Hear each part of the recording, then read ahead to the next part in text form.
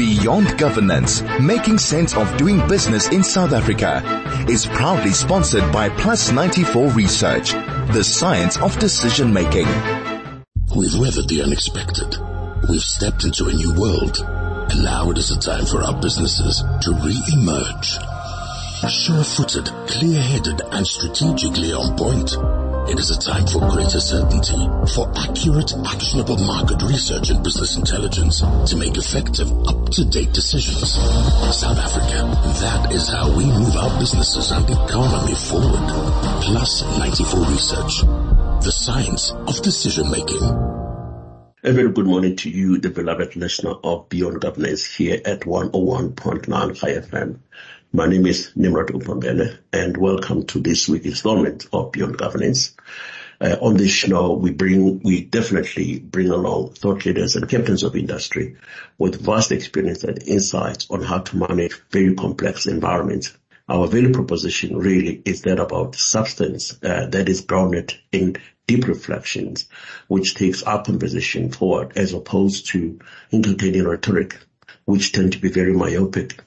Meanwhile, let's continue to extend the goodwill by donating food and clothes to the needy, with what would definitely push the agenda for a true north. Having said that, I'm always delighted to come to your radio to share my experience and insights with my esteemed guests here. Before we get to the gist of our conversation with my guest, Dr. Ezra Ndwandwe, I hope you enjoyed our conversation with Patrick Fitzgerald, who is the former Deputy Vice Chancellor at Wits University, on his views regarding the mischief in the public universities that we've seen recently.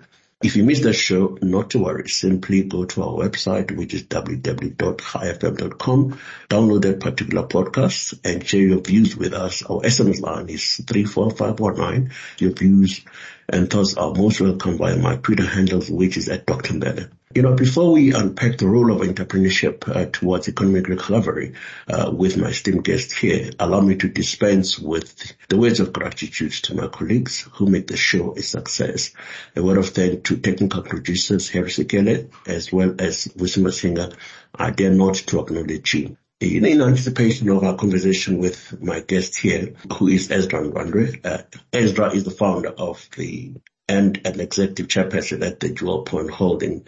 And I certainly hope we're going to have a very interesting conversation with him. Meanwhile, I implore you to again weigh in our conversation via our SMS line, which is 34519. The thrust of our conversation with Dr. Ndwandwe here, essentially, it's about small businesses, which in my view, they are an integral part of economic emancipation for the vast majority of South Africans, let alone entrepreneurs.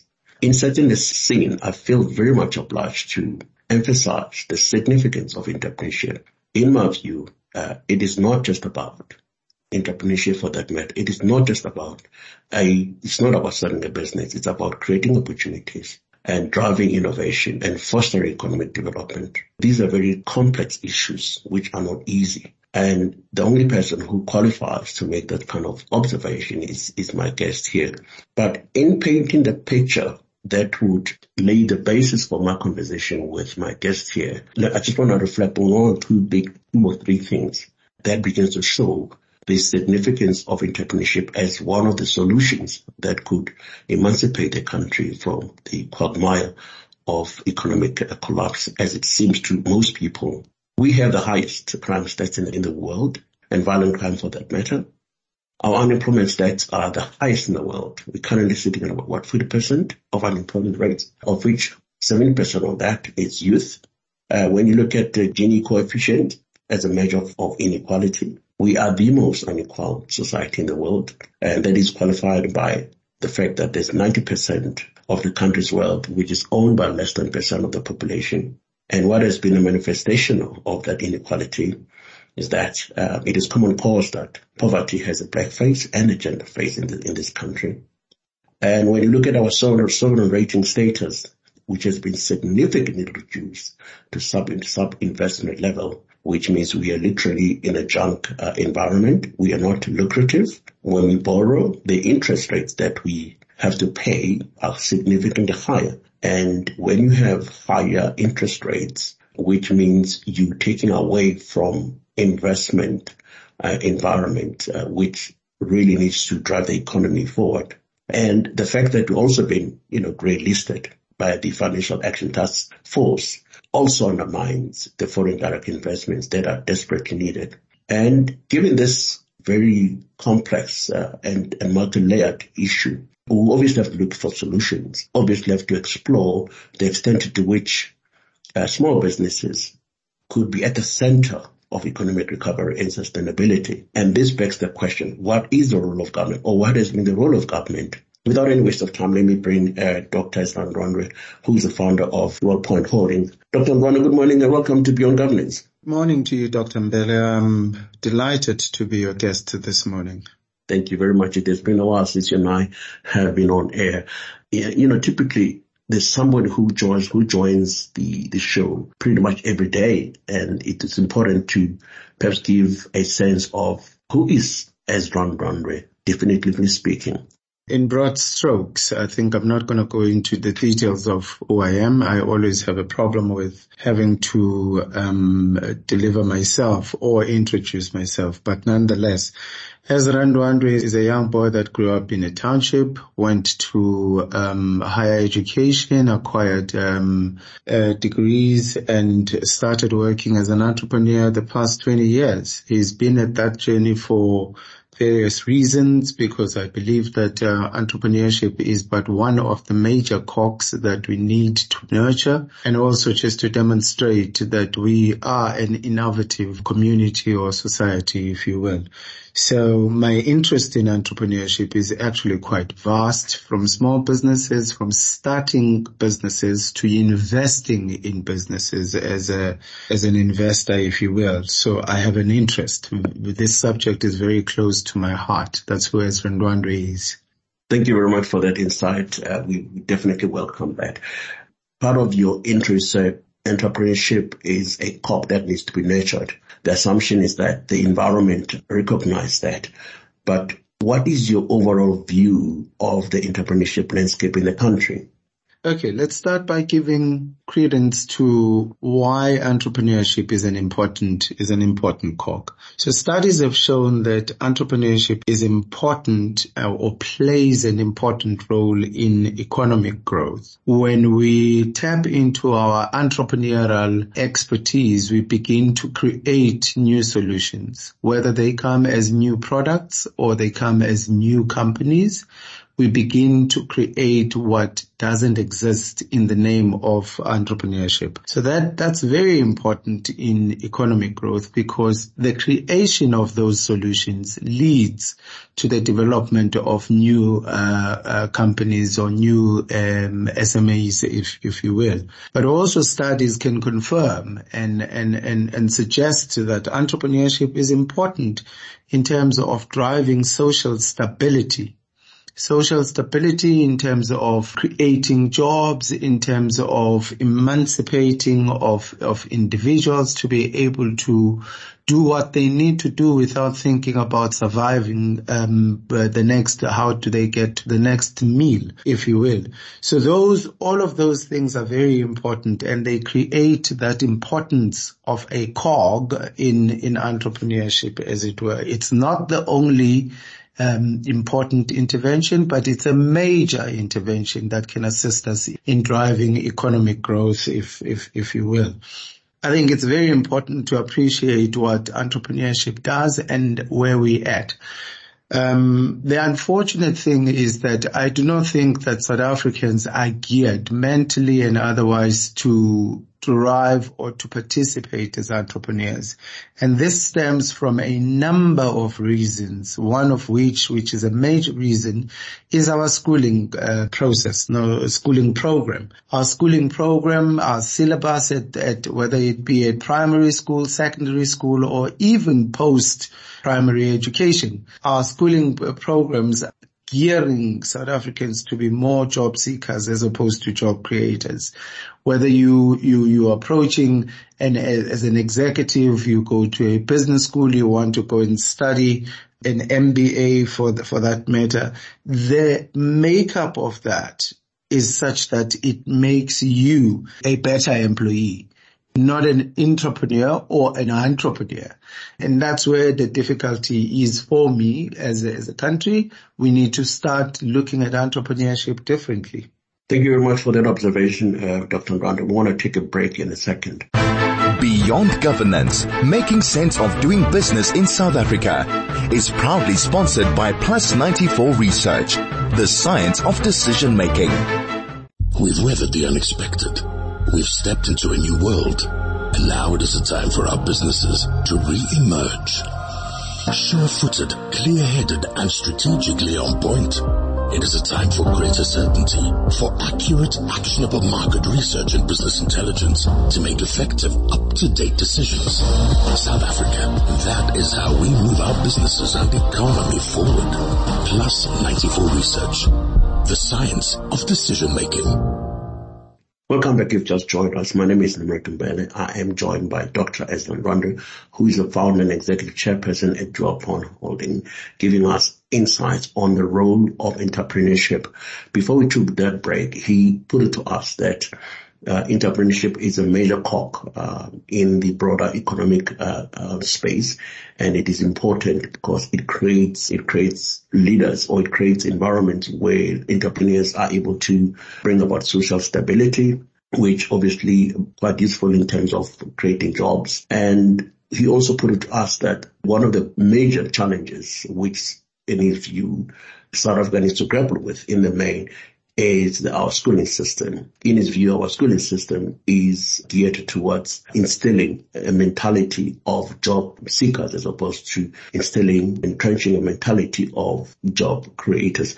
Take us through that, Ndwandwe, because you have put it to us that major studies, I would imagine, the kinds of decisions that the system takes in addressing unemployment is based on data, is based on global standard, is based on the pattern that I imagine. Even if that is the case, why is it that we are not gravitating towards an environment which pushes entrepreneurs as one of the major interventions?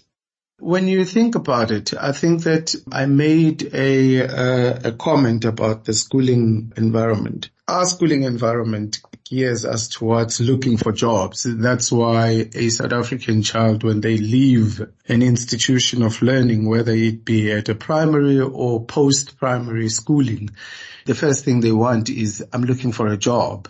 They're not thinking, I'm going to create jobs. So that is where the disconnect is. That's the first thing. Secondly, I do not think that we have government support programs that actually support entrepreneurship in its truest form. I think what we would have found, and research has shown that, what we find is that government throws money at wanting to create solutions that would assist entrepreneurs. And more often than not, some of the requirements or the assistance that entrepreneurs are looking for are beyond cash. So it's not cash per se, but it's other interventions like mentorship and coaching, like incubation centers, like market linkages, like fixing the schooling environment to develop a mindset that really speaks to entrepreneurship. If all of these things were to be in a program that government supports or that government takes to society, especially young people, in the name of entrepreneurship, you would see a change in mentality, because right now our young people are not thinking entrepreneurship. That's why we have such a high unemployment rate. They're thinking finding jobs. Why is government not creating jobs? The truth of it is that we don't wake up and create jobs. We create businesses. And as a consequence of that, we get the jobs that we're looking for. Very interesting observation there. I could not agree with you more. The assumption we're making is that when we have graduates that are not looking for jobs and who are entrepreneurial in the maker, they will be able to establish their own businesses, who then employ multitude in those particular businesses. But we've seen that in some instances, there are a lot of entrepreneurs that have emerged as a result of COVID, as a result of high unemployment rate, as a result of multiplicity of reasons. And these entrepreneurs or these small businesses have barely survived. I mean, in this country, you're probably the best person to tell on average, every business that has been started, they don't last, 6 months, a year, and they're back to square one. So what lies at the basic level for getting the business to transcend a year's milestone, even to 2 years milestone, let alone go upwards? What is that we're missing as those businesses because everybody wants to start a business, but it's not everybody who succeed in business. It will be useful to see majority of businesses succeeding. Are you therefore saying, it's not about just the money, it's about the incubation infrastructure that is there. It is about the market linkages that is there. Take us through your deeper thinking on those issues as to why most businesses, which majority, every single person opens a business, and most business don't see the light of the day. Okay, so we first need to establish the difference between an entrepreneur and a tradesman. You've alluded to a number of SMEs or businesses that came about as a result of COVID as an example, and I think that's a very important example. So entrepreneurship within the space of COVID, which is very relevant in the South African context, and I think that we can use that as an example. Entrepreneurship in that context was for people to go and find, as an example, and source PPEs so that they are able to supply these to government at an exorbitant price, and whatever the reason or whatever the case may be. What we lacked there is the creation of the PPEs. So what entrepreneurship says is, or what it's looking for in its truest sense, is the creation of solutions that can be commercialized. Once you've created that solution, you then have people that would be your tradesmen to take your product or your services to the market. That is littered with a number of people that are starting new businesses, tradesmen that is. But that is not entrepreneurship. They haven't created anything in the truest form. They haven't created anything. They've taken what exists, add a markup to it, took it to the market. So that's not creation of solutions that you can commercialize. What you need to also be mindful of is that entrepreneurship is supported or can be embedded by the points that are raised, which is education, proper entrepreneurship education, proper market linkages, solutions or policies from government, proper drive for innovation in incubation centers, and then proper funding of commercially viable solutions that have created a new industry, if you will. When you look at entrepreneurship in other countries, entrepreneurship has a result of new SMMEs in the space of new products and creating of new markets, which makes it easier for entrepreneurship to contribute towards economic growth. Not sure if that makes sense for you, Dr. Mbele. No, absolutely. I like the distinction between entrepreneurship and a tradesman. In your view, the majority of South Africans that emerged during COVID, you define them as tradesmen for they had repackaged an already existing item, already existing product, and just add a markup to it and sell it. And that, in your view, is a limitation, because true in entrepreneurship, it's about creating value. It's about creating a product. And that creates a whole lot of opportunities. But here's the thing, Ndwandwe.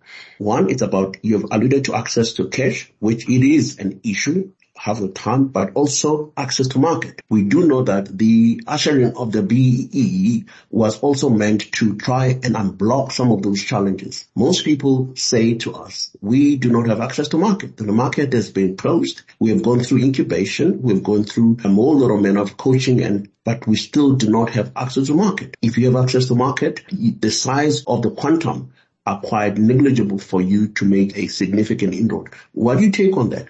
Access to market is a very tricky one and requires for government to intervene. And here's how. Why it is tricky and how government can actually intervene. One, access to market can be limited to the extent that SMEs can't penetrate the market.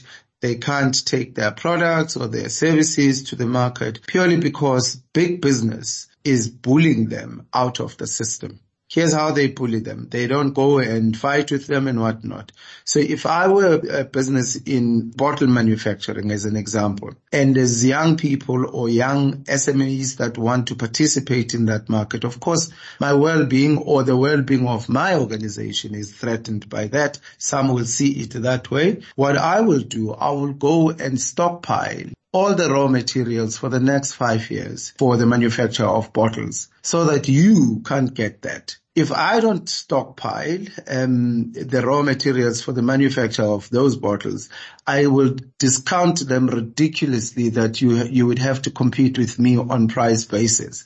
And I know that you won't be able to do that.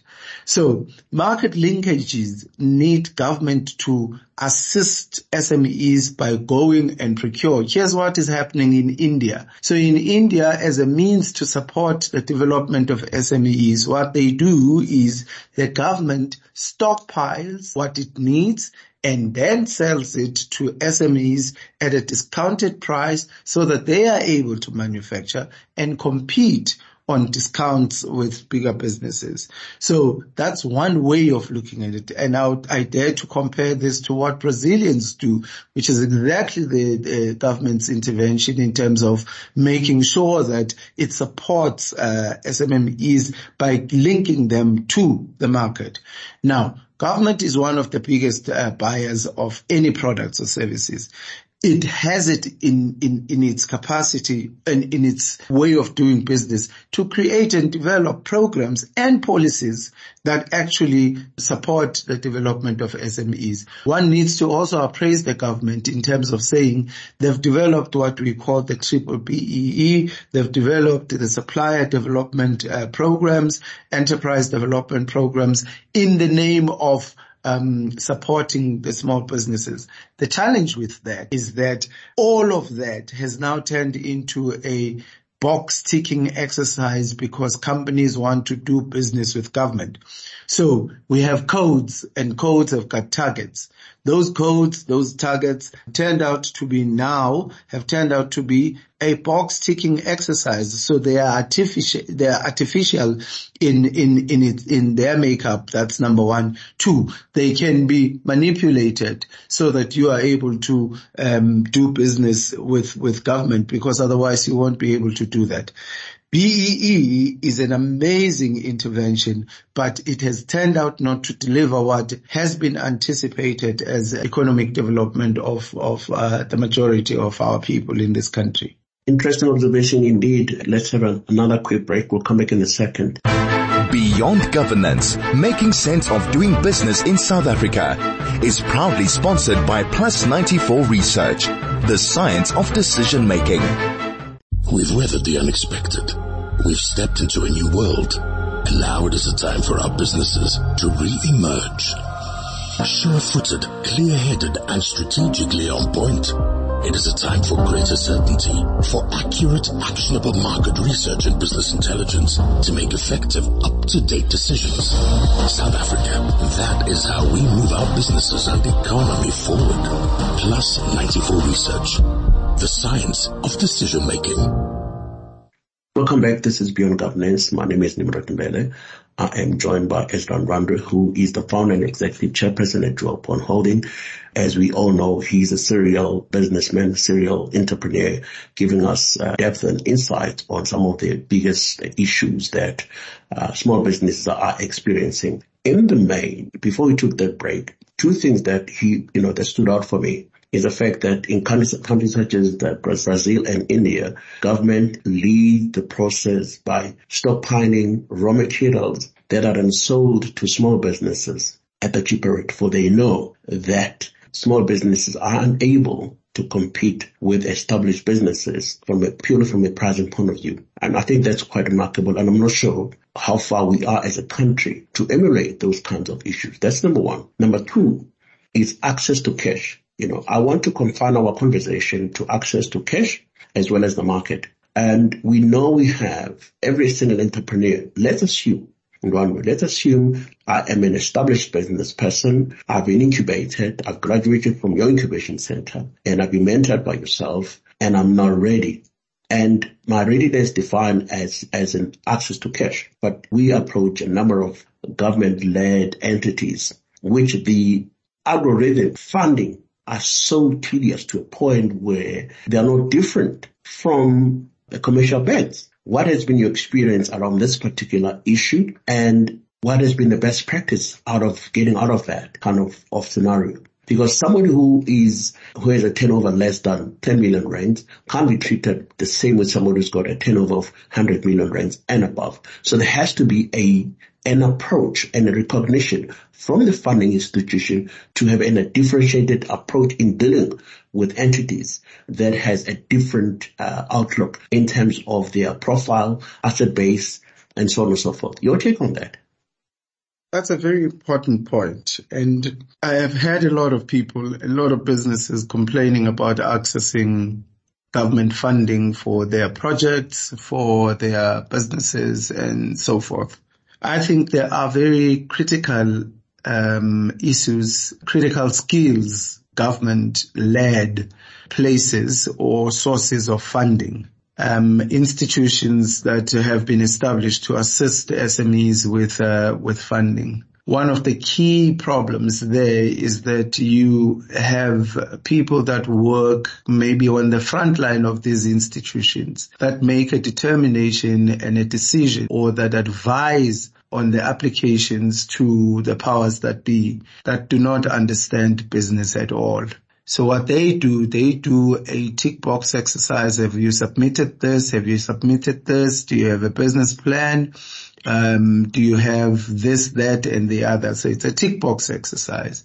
What they don't do, which I find unfortunate, and I think that it's an area of improvement of these institutions that have been mandated to support SMEs, at least with funding. What they need to do is to find people that they can immerse themselves into your mind, to understand your vision as a business person, to understand your view of the world and what this business would seek to do. It's going to take some time. If they do that, or when they do that, they will find reason to fund you, as opposed to looking for reasons not to fund you, which is a different mindset. If you are going to be geared to look for reason to fund me, you will look and immerse yourself into my business proposition enough to be able to find reason to fund me. If you are determined not to fund me, or your idea is to find reason not to fund me, your thinking, it would be absolutely different. You do a tick box exercise and therefore come out with a solution or an answer that says not to fund. That's one. Two, the time it takes for one to apply and then to get the approval and then get the funds rolling out is also tediously long. The process to access those funds is way too long. What some of the SMMEs are complaining about is that by the time I get the funding, if I do get the funding, two things would have happened. I would have had to bribe somebody within the system to be able to push my application. That is daunting for some of the SMMEs, actually the majority of the SMEs. Secondly, is by the time that the funding comes through, I would have been done with what I wanted to do. So the turnaround time is also very important. So those are the issues that government needs to look at when they look specifically to funding SMMEs. The reason why some of the SMMEs, and it's a point that you alluded to, that they do not succeed, is because there's a difference between an SMME, which is an idea, and also the SMME owner, the idea owner.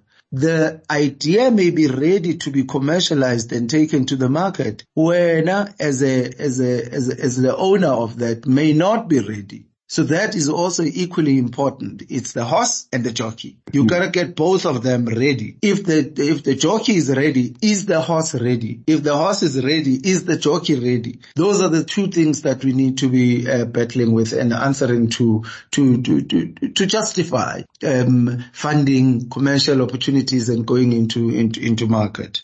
I would imagine lobby groups across the spectrum ought to be taking government to task in terms of demanding the review of some of the funding models or the funding criteria for they are really dilapidating any opportunities. I mean, when the point that you just made, that some of the officials employed in government funding institutions, they themselves have never managed anything. If you've never managed a saloon, and here you are wanting to approve a 200 million rands or more, a kind of a business venture, you're very much unlikely to understand, for you have never been a business person. You have never managed it of substance other than just being an official. I'm saying this with all due respect, but that's a reality. Based on what you've just said, my observation is that if the officials had substantial inclination of how to run business, immerse themselves in your business, it's likely to resonate with them supporting your business, because they understand the intricacies of business, not purely from an accounting point of view, but just the complexity of managing business, the complexity of managing risk and managing cash flow and so on and so forth.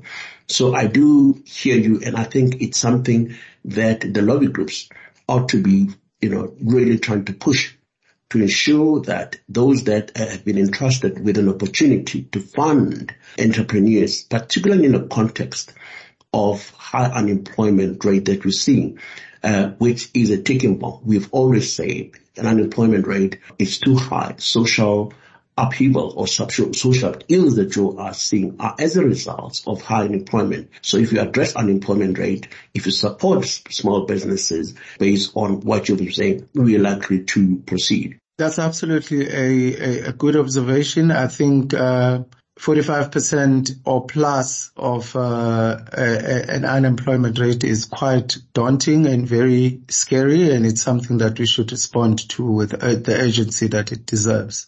Absolutely. But the other big issue, which you've alluded to earlier, is that access to market. We do know that there are a whole lot of cabals. Markets are being controlled by a few, small businesses that want to participate in the value chain. They have been blocked. My view is, let me put it this way. Has there been any study that has been done, which I think there has been, to try and understand what are the blockages in the value chain that blocks, particularly by big players, blocks small businesses to participate? What has been done about that? Has there been any insight based on your engagement with other entrepreneurs? Studies have shown, you're quite right, studies have shown that small businesses blocked out of participating by bigger business because of the threat that they pose, but also because of small business not really wanting to come up with newer solutions that enhance big businesses offering, if you will. I don't think that we are at that space yet. But I think the most important thing with regards to this point is that government needs to step in to regulate how big business participates at the expense of small businesses in the market. The truth of the matter is that if you ask me, I have created this business for the past 15, 20 years. And then here you are, you come and you say 25% of your business now needs to belong to a small business or a small company. It's not going to sit well with me. I'm also a business person and have been running and supporting a number of people with my business. But it can be resolved if we design, as government and society, design programs to support SMMEs and link them to markets. So we have to find a creative way of how do we link SMMEs to the market that we have as government, as an example. I did make mention that government is the biggest buyer of services or products, so we need to actually use that as a muscle to be able to drive market connectivity for SMMEs. Absolutely. We're going to take one more break, and as we need to pay our bills, we'll come back in a second. Beyond Governance, making sense of doing business in South Africa, is proudly sponsored by Plus 94 Research, the science of decision making. We've weathered the unexpected. We've stepped into a new world, and now it is the time for our businesses to re-emerge. Sure-footed, clear-headed, and strategically on point. It is a time for greater certainty, for accurate, actionable market research and business intelligence to make effective, up-to-date decisions. South Africa, that is how we move our businesses and economy forward. Plus 94 Research, the science of decision-making. Welcome back. This is Beyond Governance. My name is Nimrod Mbele, and I'm joined by Dr Ezra Ndwandwe, who is the founder and executive chairperson at the Jewel Bond Holding. Before we took that break, Ezra was giving us his observation in terms of what are some of the glitches that he has observed in the value chain and the extent to which government needs to make an intervention for there's been sufficient data which warrants intervention on the side of government, given the fact that bigger businesses have the propensity to bully or monopolize smaller businesses, and that makes it very difficult for equity, particularly of small businesses coming from the black population, as it were. The other issue that he raised, before we went to the break, which I think is worthy of exploring a little bit more, it is that of manipulation of the BE scorecard. In his view, BE scorecard or codes, from a design point of view, from a principle of view, are quite laudable, but in practice, they are vulnerable to manipulation because they are just simply tick boxes. But we've also seen a number of fronting, which is part of manipulation that comes to mind. Your view in terms of fronting from the BE point of view and extent to which it harms the emerging businesses, and whether government is succeeding or has succeeded in addressing that particular arm, because it's not only just unethical, but it also undermines transformation, undermines the whole idea of equity, and undermines the whole idea of transparency. Your take on that? Maybe what we need to do is to ask the question as to why some people would allow themselves to front and to participate in such ill-gotten gains on behalf of big business. Remember that we come from a history where people have been disenfranchised. That's one. So individuals are hungry, they are unemployed, and they would look for anything that promises economic survival or economic prosperity, if you will. And without thought, without understanding the implications of the actions when they get or do participate in fronting exercises, they get themselves involved in such activities. That's one. Two, the businesses that get people to front on their behalf need to be punished. There needs to be a consequence, and a severe consequence. Maybe even take their business license away from them if there's such a thing. The reason why they would venture into fronting activities is because there's no respect for the consequences. You find me, okay, so you're going to disqualify me for this particular tender. I have another tender to apply for. If we were to say we are blacklisting everybody that is found to have been fronting so that they could do business with government, we blacklist their ID, we blacklist their company registration number, we blacklist their address so that they are not able to do business. The consequences is dire, and a lot of people would think twice before they get involved in fronting exercises. It's just that there is no substantial consequence to involving yourself and participating in exercises such as those of fronting. But in some instances, one might argue that fronting is also activated by those that are in the official position, not so much only about the business owners. Yeah, that's correct. And it's the politics of the stomach. It's when people start thinking with their stomachs as opposed to their heads. That's what happens, because you are thinking, I need to drive that Mercedes. I need to have my kids in a private school. And my income is not enough. Here's an opportunity of a guy that can do the job, except that he doesn't fulfill the BEE requirements. I will suggest that he meets up with somebody or a cousin of mine or whatever the case may be. Even those, if you are found as an official to have instigated or inspired fronting, you need to be fired. You need to be blacklisted, so that the consequence of doing it, when you think about it, you're like, maybe not. I still have a life. I still have a future. I would love to, as it is now, the consequence is not dire. Not Absolutely. enough. Absolutely. I couldn't agree with you more. Are you therefore suggesting that part of government support needs to be anchored on a consequence management, particularly in those that were found fronting and those that abated fronting environment? Oh yes, I advocate for that. It's the only way that you're going to get the true SMEs coming up. And the only way that you can get the participation of SMEs supported by government and protected by government from being bullied, from being shoved aside because you do not have the means or the resources to be able to access raw materials, to be able to offer discounts to your customers and so forth and so forth. But here's another big elephant in the room, Ezra.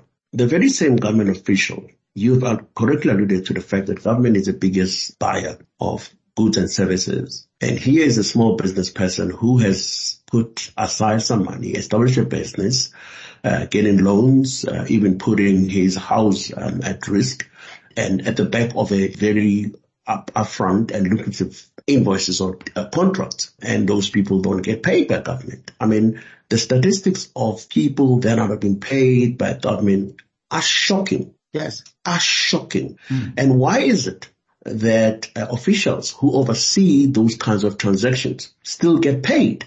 Why is it government, I know in Gauteng, for an example, the Premier at some point, I think it was Premier Makura and Premier Panyaza Lesufi, also noted those kinds of issues and make proclamations around the need to pay small businesses in time and consistent in line with the policy, and yet nothing happens. Well, I'm not sure. How do you support small businesses when you're a big buyer and you're making all this glorious pronouncement from a policy point of view, and yet the execution does not happen? I'm not sure if saying nothing is happening in that front is correct. What is happening, it may not be happening as fast as we want it to, but I think that there's efforts, and I appreciate that.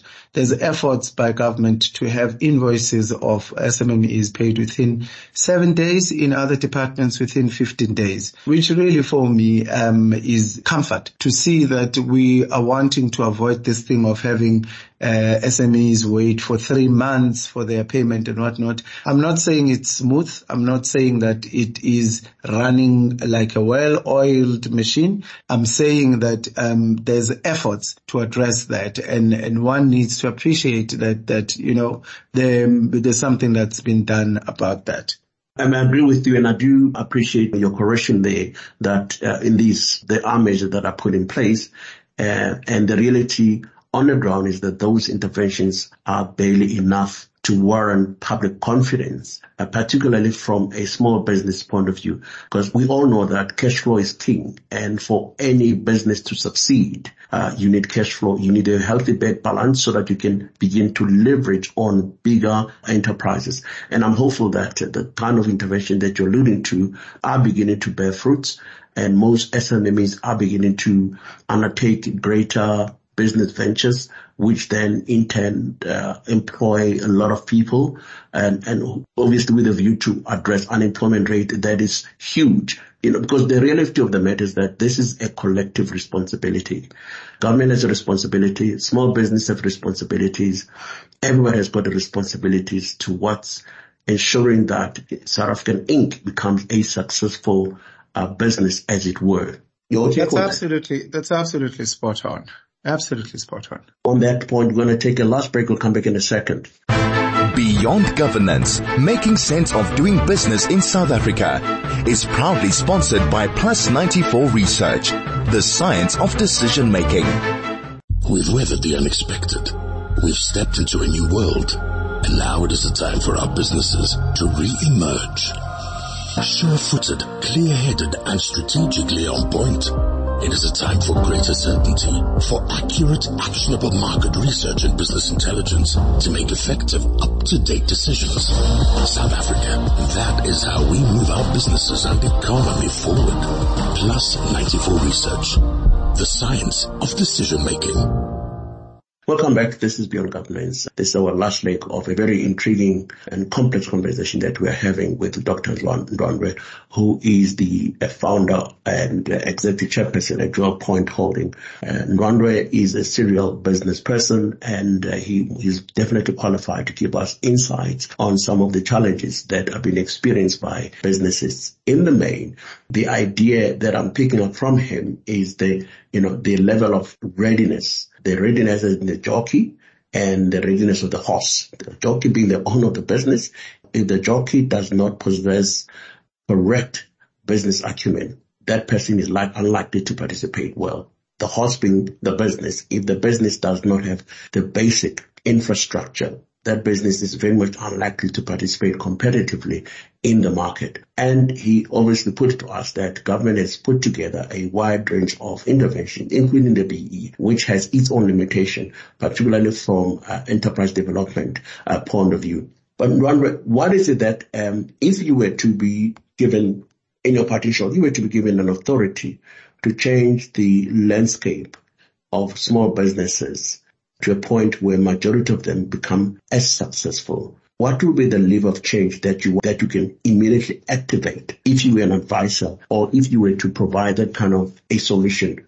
There's 4 things for me. Government needs to look at programs to change our education system. So entrepreneurship needs to begin at a primary school, entrepreneurship education. And effective entrepreneurship education. I would even venture to suggest that maybe entrepreneurs need to be given the opportunity to teach that subject so that we talk to people that know what's going on out in the market. So the education part needs to be geared such that it does support the entrepreneurs. Secondly, create market linkages using policy and programs of government to be able to get SMMEs to the market. Thirdly, incubate encourage young people or encourage entrepreneurs and SME owners to venture into innovation. Start thinking differently and out of a box. That's the third thing. And fourthly, then fund commercially viable businesses, not just any business, commercially viable businesses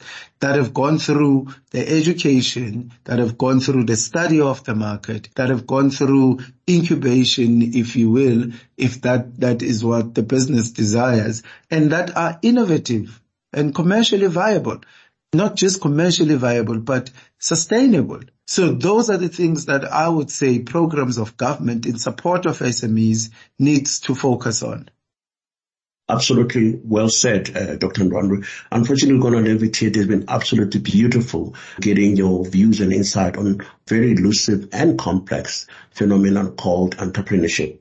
Thank you. That was Ezra Ndwandwe, who is the executive chairperson at the Jewel Point Holding, who is giving us very interesting insights. His partition in his view suggests that if government were to look at the education system that is immersed in entrepreneurship to a point where some of the people who teaches as early as primary school need to be those that have had a hand in entrepreneurship. The second biggest line item for him is the creation of market linkages for SMMEs, because without access to market, whatever, it doesn't matter how innovative you are, nothing would obviously be successful. The third item is incubation of innovation, and we need to obviously create hubs. Let's get to a point where we've got more and more incubation hubs that would enable commercially viable business to be funded. Those are the 4 points that as Don Ndwandwe has shared with us, which I think are quite valuable indeed. Unfortunately, we're going to have to leave it here. It has been absolutely beautiful, sharing these insights with him. I hope they resonate with you and you take some insights on how to take some of your issues forward. Shalom and enjoy your day. We've weathered the unexpected. We've stepped into a new world. And now it is the time for our businesses to re-emerge. Sure-footed, clear-headed, and strategically on point. It is a time for greater certainty, for accurate, actionable market research and business intelligence to make effective, up-to-date decisions. South Africa, that is how we move our businesses and economy forward. Plus 94 Research, the science of decision-making.